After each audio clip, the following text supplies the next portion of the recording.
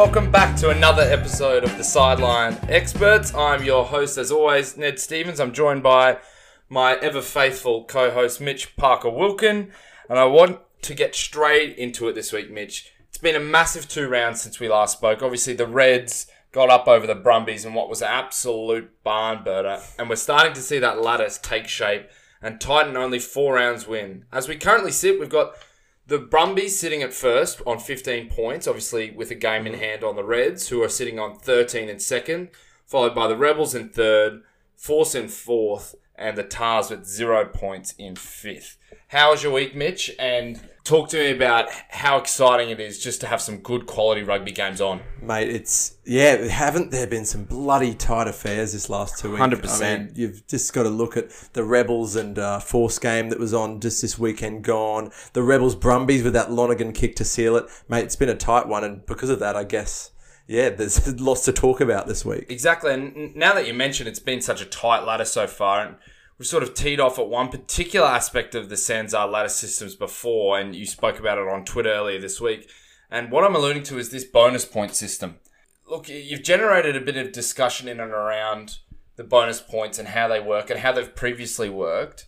What do you suggest as a system? Obviously, previously it was if you were a losing side within 7, you got a point, and if you won by scoring more than 4 tries, you also received a point. What do you think is a fair way of a team earning points in this competition? Yeah, mate, you're right. To go to your first point, we've had a bit of engagement on Twitter this week about that question, and it's interesting to see what all our listeners have thought. But for me, we posed it basically because I thought, I'm sick of this.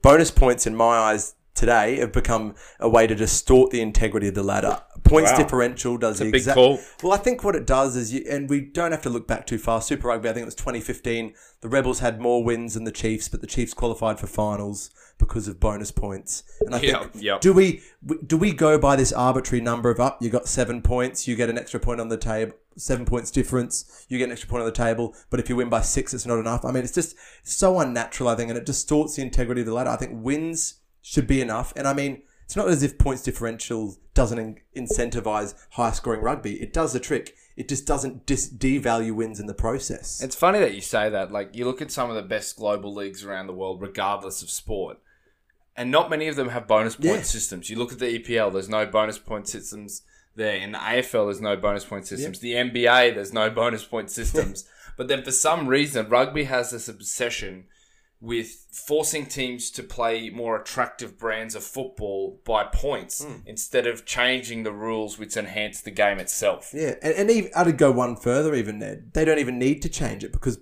again, points differential will still reflect. If a team scored more points, they'll sit above a team that's on parity with wins but aren't doing it pretty. I mean, I just think it distorts competitions. And, there's a lot of talk about this last year, even with the Tri-Nations for a bit. It was looking like, the All Blacks might not get the most wins, but they could finish on top. Yeah. So it's an easy fix. And I think once you've gone down this rabbit hole too far, it becomes too embedded and harder to fix. But yeah, I think that going forward, we've hit that mark last year with COVID. We've reset.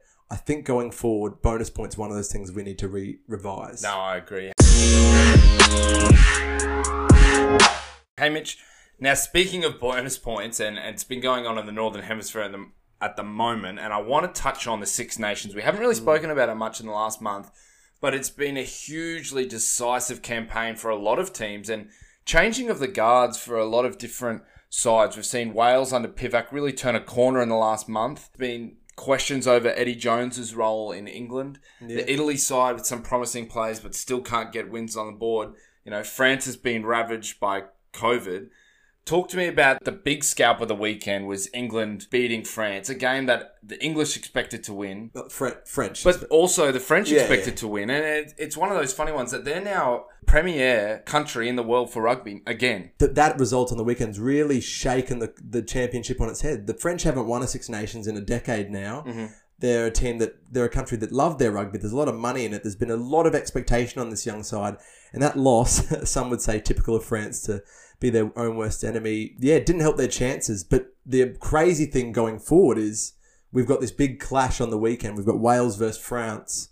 And it's basically the French need to win it buy a bonus point and deprive the Welsh of a bonus point. So it takes the full circle back to bonus points. They've adopted up north, and now the French need to pull a big one out of the hat next week. And it's funny that you say it's that game, France versus Wales, which really typically had been in the last 10 years that boring game, those boring styles sort of going at it. You've got your Gatlin ball, your Warren ball, chucking it through the middle, nice hard carries from your centres, really physical style of gameplay, kicking really well. And the French was the same. They were really based their game around kicking, strong set-piece line-out, but didn't really have that consistent attacking flair. Yeah. You fast forward 5 years under Gautier and now under Pivac. These two are probably the two premier attacking sides in the Northern Hemisphere. Without a doubt, mate. And I think, too, what we've seen with this French side is they've emerged from that floating period where they haven't really had a clear identity, where they have resorted to basics that aren't necessarily what has defined French rugby for so long. We look at the best French sides when they went that period in the late 2000s where they just dominated Six Nations. In the 90s when they whitewashed New Zealand at Eden Park 2 games in a row, they were characterised by that classic French flair, a bit of the dirty tactics, some would argue. And we've seen... Damn frogs. And they've brought it back. Not necessarily the dirty, but definitely the flair. Yeah, they've got a team with promise. I agree. And it's funny how the Northern Hemisphere teams are ebbing and flowing at the moment. Like 2 years ago, England were the hottest team in the world. They've just come off a World Cup final against South Africa after beating New Zealand in the semi-final. A game that they were touted as, almost favourites to win. And now people are saying, is this the team that can go to the next World Cup and be competitive? Eddie Jones only came out 2 weeks ago and said that only 70% of that squad will remain. So 30% of it's going. So that's a fair chunk of players in that squad that will be removed. And it feels like they've gone stale.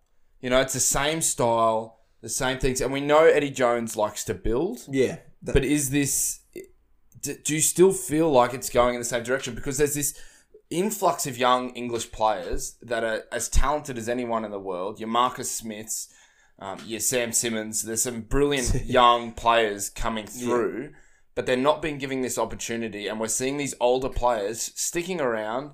Your Makos, even though they're injured, your Billies, who's had a lot of injury troubles as of late, but they're still there and they're the core of the squad. Will that core change pre-2023 is the big question I'm alluding to here. I think in the next year we'll start to see it. We all know Eddie's a builder. And I think had we not seen the emergence of this French side, I think it's come down to the opposition upping their game as well. I think the timing of it's just made England's progress and beginnings of their transformation look a little bit more hindered than they'd like. You're right, particularly to name Sam Simmons, who's just been... Probably the world, for Exeter, one of the best players in the world at the moment. He's absolutely lighting the world afire at the moment. So...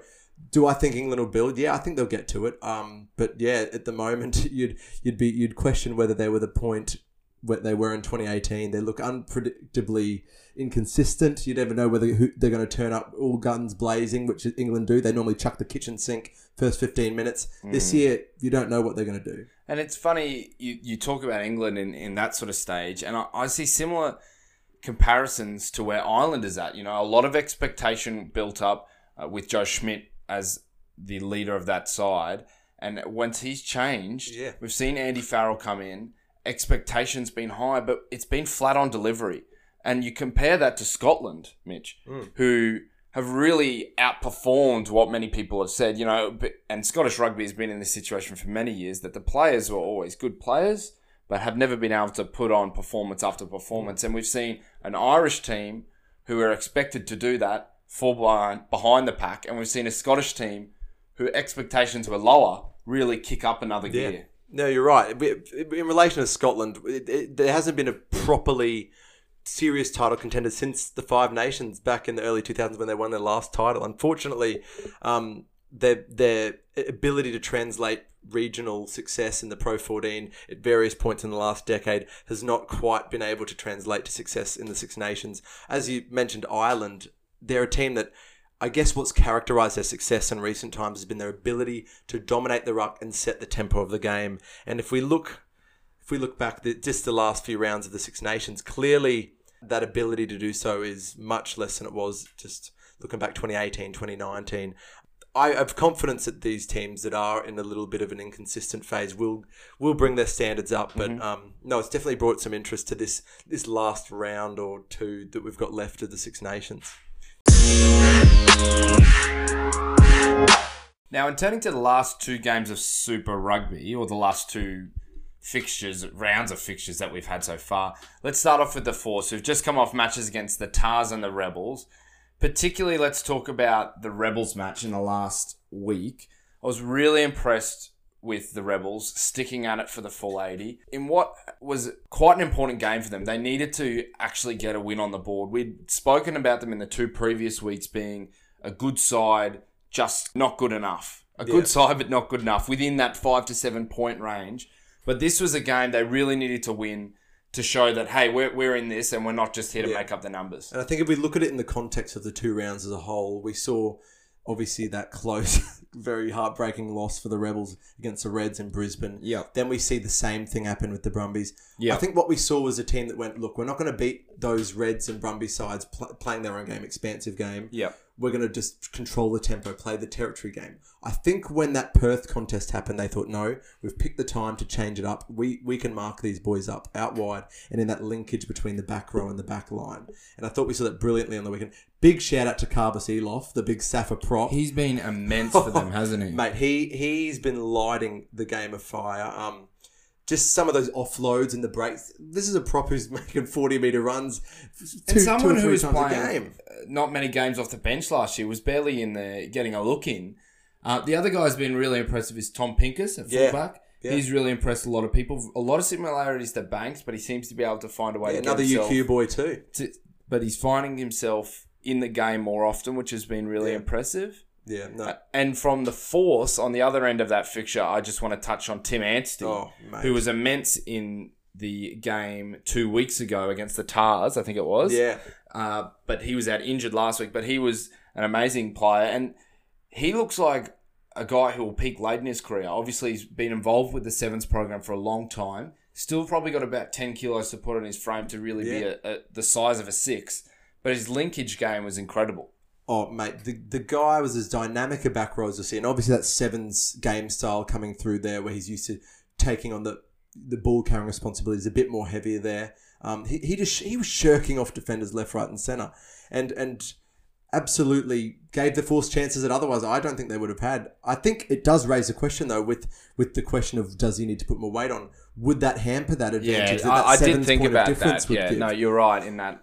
It's finding that balance between the two. And you're right about the Force as a whole. Like, they do need to find a balance between their outfit. They were a bit clunky last week. And that's one game, back in Perth, they would have looked at and been like, that's a game for us to win. And to get up over the Rebels and to be so close and go down, one must wonder what that'll do to confidence for the rest of the campaign. Yeah, absolutely. Forward. And I was definitely thinking if it weren't for that lighting issue timeout, maybe the momentum would have carried them there. They were down on only that line. In Australian rugby. Yeah, would that classic, happen. Like, BBL lights. style, lights out. Yeah, there you go. But I mean, the Perth crowd, they put on a show. They were lights on their phones out. They were singing along. It was great to see. But I'll leave a parting thought on this, just in relation to the Rebels more so. But 9 debutants in 3 rounds Melbourne have had. So let's not discount the fact that they've been well and truly in the race for 3 matches. They clinched one of them, could have won the first 2.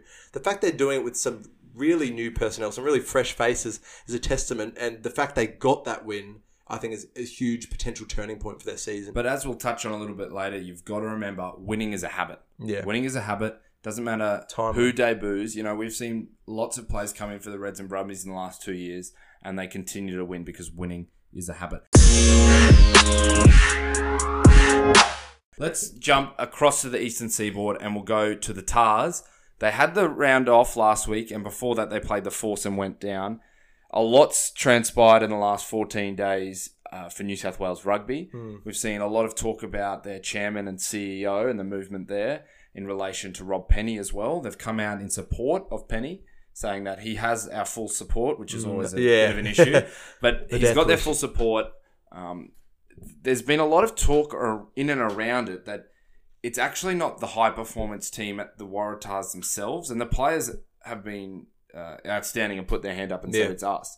It's a lot of the talk has been around pathway development, why isn't this group as good as the others? Yeah. It's been less about the performance of the Super Rugby team, but more about why are they not up to the quality that the other teams. Would you like to shed some light on that one? No, I think, and we've spoken about it in patches in the past, but I think largely they've let this generational cliff happen. They haven't allowed for the transition to be seamless. And I think that clunky changing of the guard from Daryl Gibson to Rob Penny didn't help. And then obviously Andrew Hoare buggered off to Auckland Rugby for the Blues on a whim, and that kind of set back the whole transition phase for New South Wales Rugby.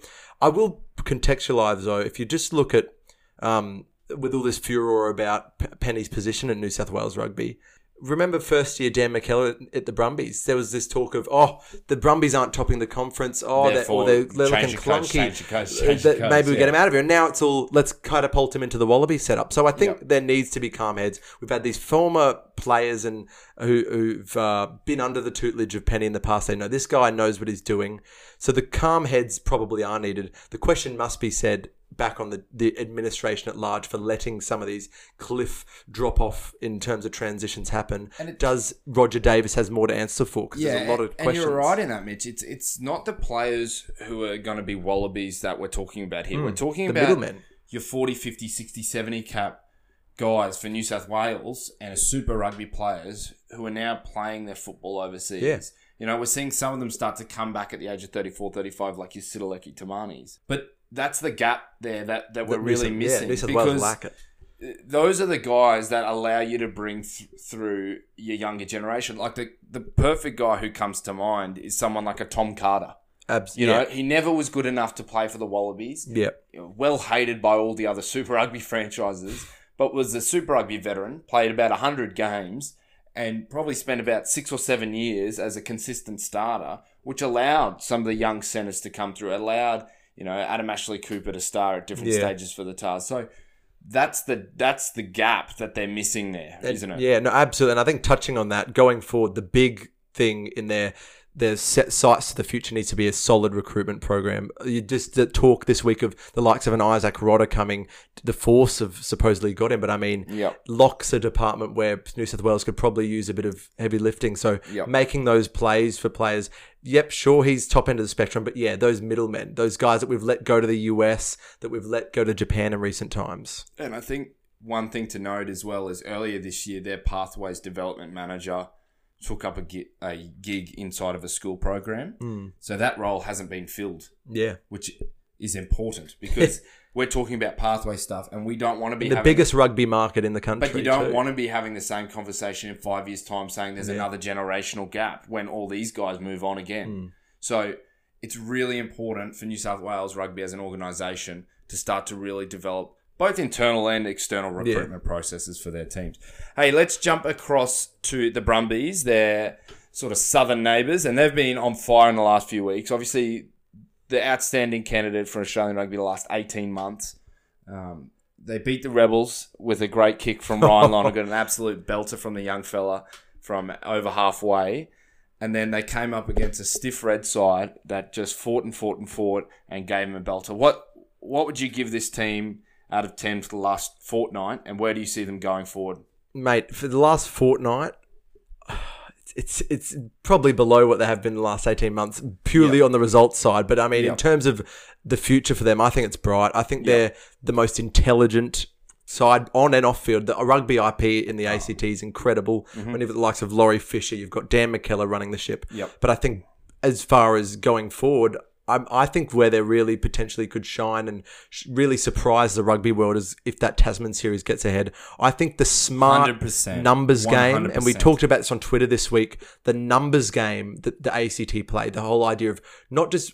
A lot of people look at them and go, oh, they're a one-trick pony, the maul. The maul's not the conclusion they're looking for. They're looking to use the maul as a way to draw numbers and generate overlaps and use those smart finishes, the Muirheads. And obviously we saw Samu on the flanks on the weekend. That clever play. They aren't a side that just back raw talent to just go off and have a bit of license. There's strategy behind everything. And I think the other thing that we spoke about with the Rebels is that obviously they're a young side. They bring players through, you know, it's 9 debutants in the last 3 weeks.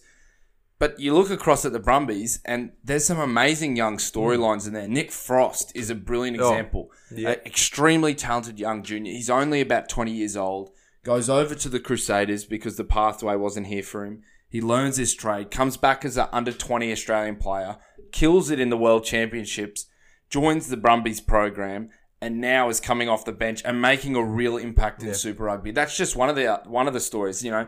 Another guy like Darcy Swain has been an incredible purchase for them.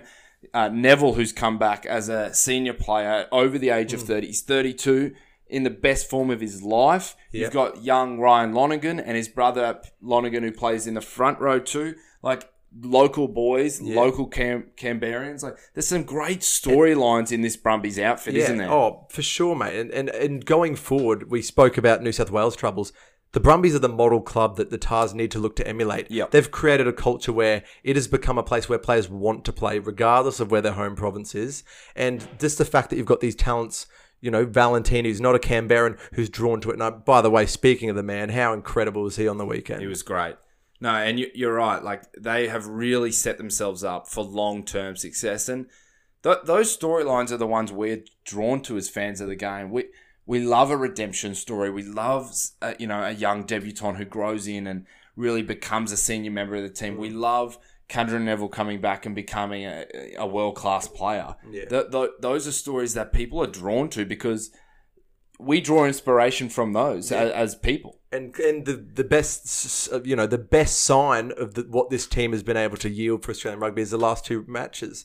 They might not have won the last one, but they've delivered spectacles that no fan could watch and be quickly, like, that conclusion didn't have me on the end of my seat. Humble in defeat too. Dan McKellar in the press conference really spoke about it's so great for Australian rugby that game was of that quality, which I like to see. Yeah. And speaking of quality, we've got to touch on the Reds. They come off the bye, play the Brumbies in an absolute ripper of a game. And it's funny that we spoke about it all year. They've been slow starters. Yeah. Not just in games, but in the competition. We really haven't seen them hit up to full speed. And even after winning this game 40 points to 38 on the weekend, Brad Thorne said, we've got 2 or 3 more gears to go. We still haven't clicked in. And that was my worry too going into this, because not only have we been slow starters, but traditionally we're pretty poor off bye rounds. Yep. So I was thinking, this could be a dust-up. And the first half was looking like it could be the way. The first 20 minutes, the Brumbies were out the gate. So I agree. Yeah. you'd look at what they were able to serve up in the end, and it goes back to that winning habit. They backed themselves. I mean, a great sign of how confident they are in each other is the fact that Hunter Paisami went for that grubber. Inside the 22, attacking grubbers. That's something fan, you detest Queensland rugby, you're a neutral. You can see that side and be like, no, they have confidence in each other. James O'Connor, absolutely, and he was excellent. But I mean, after the game, he was commenting on how the team just have confidence that they'll deliver for each other. Yep. No, and just quickly touching back on that grubber, not only is that a sign of confidence within a group, that's also a trend that they've clearly done a lot of video work on, because in rugby at the moment, it is a trend that attacking grubbers and attacking short kicking games are really starting to come back into the game, and it's because of the line speed that teams are able to generate. The Brumbies were excellent on the weekend. But that shows a sign that's learning and developing and watching rugby and reading rugby, because that kick was perfectly placed, perfectly weighted, and it means that that's not a fluke. He's practiced that. Him and Geordie have worked on that 100%. So I was really impressed with their combination again. And I still think Geordie's got a little bit of work to do. Handling errors have crept in. He needs to work on something. Yeah, and someone mentioned that we've got to remember he's still 20 years old. Yeah, and I mean, he's had a huge last 2 years. Like, he's 20. Yeah. I can't believe it. Like, he's one of the leading lights in Australian rugby. He's 20 years old, and he's that good already. We've just got to be a little bit gentle with him and give him some time. His father passed in the last couple of years. He's felt a lot, so expectations need to be realistic. He's still one of our best players. Yeah. Now, before we take a look at the preview for the upcoming fixtures, in the paper today, there was some chat about Dave Rennie and Scott Johnson looking to assemble the group early this year for the upcoming series. Obviously, we've got France and then the Tri-Nations or Quad Nations, whatever happens later on down the line. It'll be a bigger group of players coming together in that sort of players of national interest group. Is there anyone from the different franchises who you've sort of earmarked as someone that we didn't have going into round one this year? Yeah, mate. No, I think it's a really good question to pose because I think we've seen a few names that probably have surprised all of us. I mean, a couple for me. Well, the first one I'll put up is Andy Muirhead. I think a great finisher, just a really quality finisher. You've got great journalists with great rugby nous like Paul Cully coming out and saying, "Look, this is a man that Kiwis look at and go." He creates opportunities and finishes them. He's got a rugby brain. He's not just an athlete. He's not just a pro who knows how to do the basics in a professional setup. He's the type of guy that you give the ball and you know he'll work well either within a team or if he has to make it himself, he'll do it. And wouldn't be a great story too? A guy who spent a lot of years here in Brisbane playing club rugby, really developed his craft, spent some time in New Zealand playing club rugby over there, developing his craft, really figuring out his position, his game. He finally gets a shot in Canberra, grabs it with both hands, and look at him now. He's one of the premium wingers in Australia. Yeah, and the other one the other two we've obviously alluded to already is Tim Anstey. I mean, and Seru Uru as well. Yeah, so I was about to mention both those players, but you are right. There's a couple of positions that leans itself towards players of national interest. Like Neville is from the Brumbies has been a perfect example. He's probably the best in his position in the world at Pulling the moment. a Matt Phillip a bit there in the respect to standing up. Yeah, exactly. And there's another couple of spots that I've been really impressed with. Tom Pincus deserves to be mentioned. And I wouldn't even mind seeing Jack McGregor, who really impressed me in that Force Rebels game, coming off the bench and providing a lot of impact. And he's got a great kicking game and a great passing game and at a fullback. So there's a couple of spots there that we spoke about earlier in the season that the Wallabies sort of need to fill. Probably... hooker, second row, fullback were really the three spots that we were lacking depth in.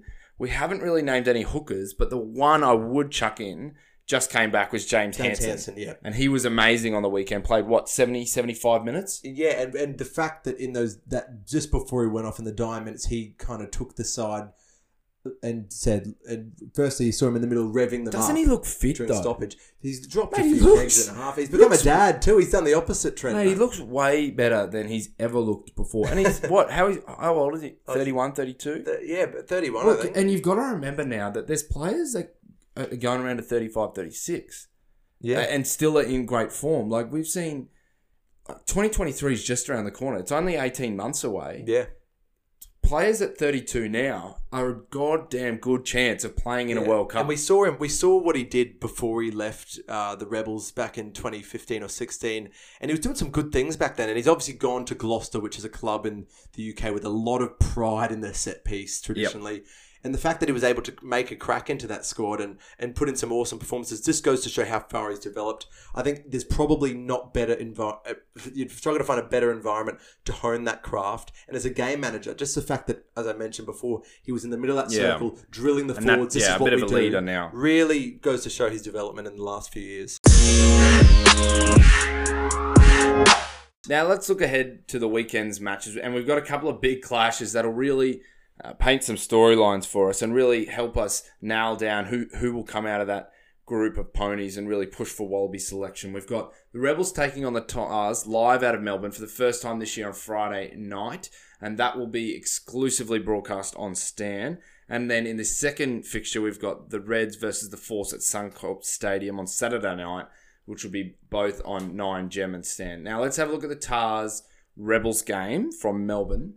What do you need to see out of the Tars for it to be a good performance? Let's take a win off the cards. Let's just say wins are relevant.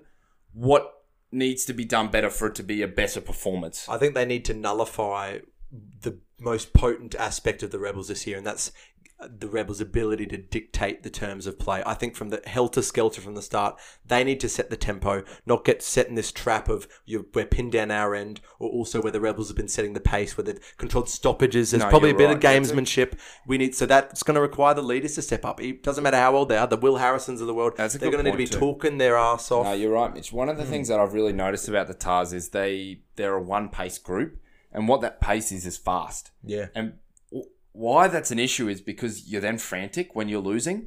So you're down by a couple of tries, and because you only play fast, you you get the ball, you're trying to exit fast, and you drop it. You're trying to make a break, it's fast. It's a handling error, you turn it over. Or what? By having one tempo, it really forces errors out of your game. And at the moment, they're a team that needs to take a breath, needs to relax, needs to have a couple of gears, and that's something that the Reds and the Brumbies have really picked up from the Kiwi teams. Is that when they're on top, they play quick, they play fast.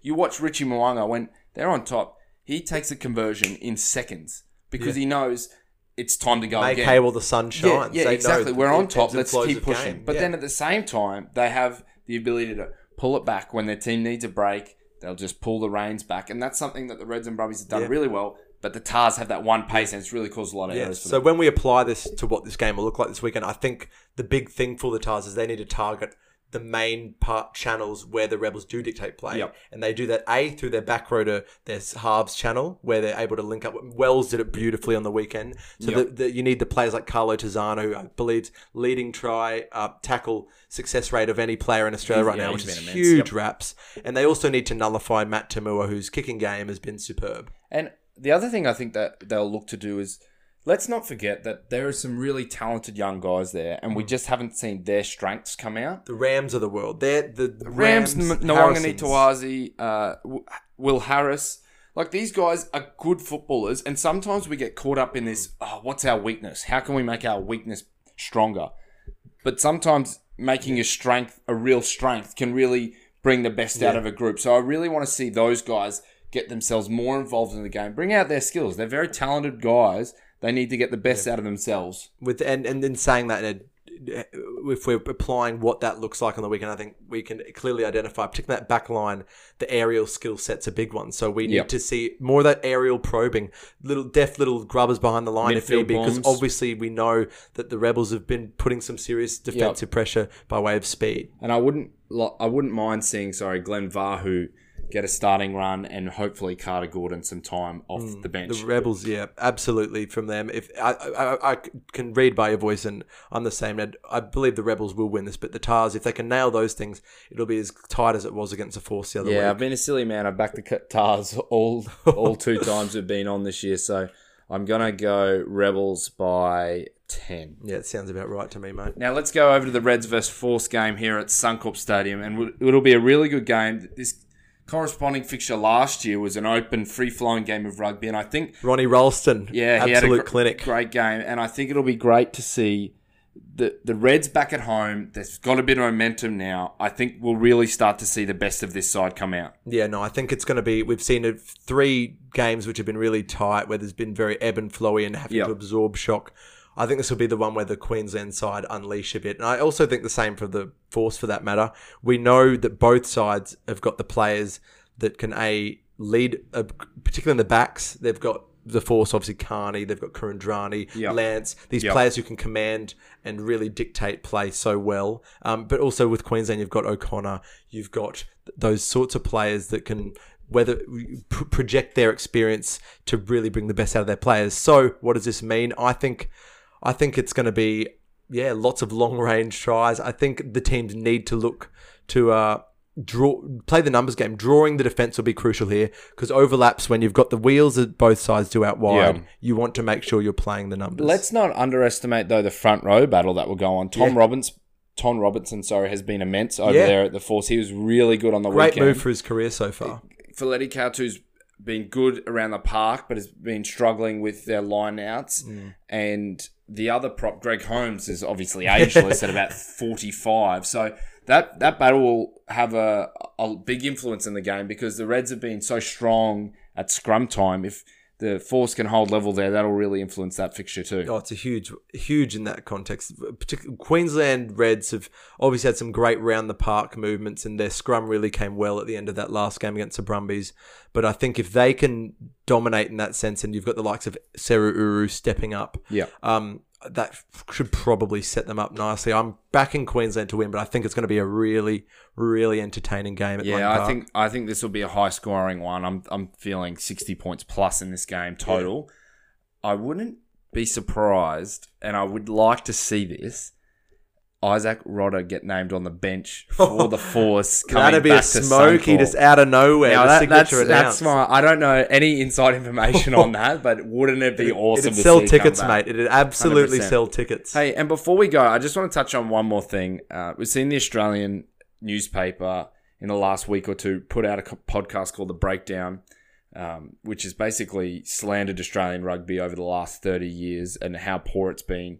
A lot of hate mongering amongst that newspaper, particularly around they're now no longer involved with the broadcast of the game and the masthead of their publication. But it's the same voices that we've heard over and over, you know, and I feel bad for giving it airtime, but I think we need to comment, you know, I'm so sick of seeing the same blokes, Alan Jones in particular, and others, just push the same rhetoric over and over and over. Yes, we know rugby's had its downfalls in the last 10 to 20 years. We know that. But the only way to get better and to make the game better is to be positive and to look forward. Like we've looked back for too long, haven't we? It's like Australian rugby needs to be positive, continue to make the strides forward that we have in the last 18 months and really back ourselves. And look, we're part of it too. Like obviously we're two blokes sitting in my bedroom here chatting shit about rugby and don't slander the studio, mate. Come on. But just enjoying it and really just like trying to bring some light into rugby. And we need more like positive stories. We need more of that, don't we? I'll make this comment, Ned. I think the fact that the voices of hostility towards rugby have really escalated. It's probably been drawn out by the fact that they can't stand seeing the game succeed despite their best predictions, you know, a year ago. Yeah.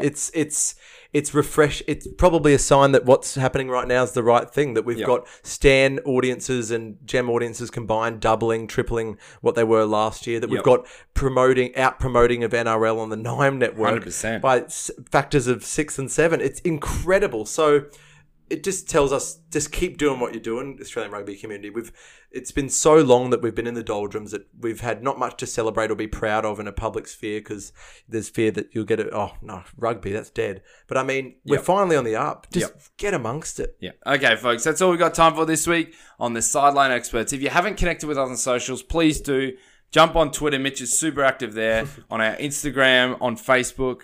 And otherwise, thanks for tuning in and enjoy the weekend of footy. Holy tomorrow.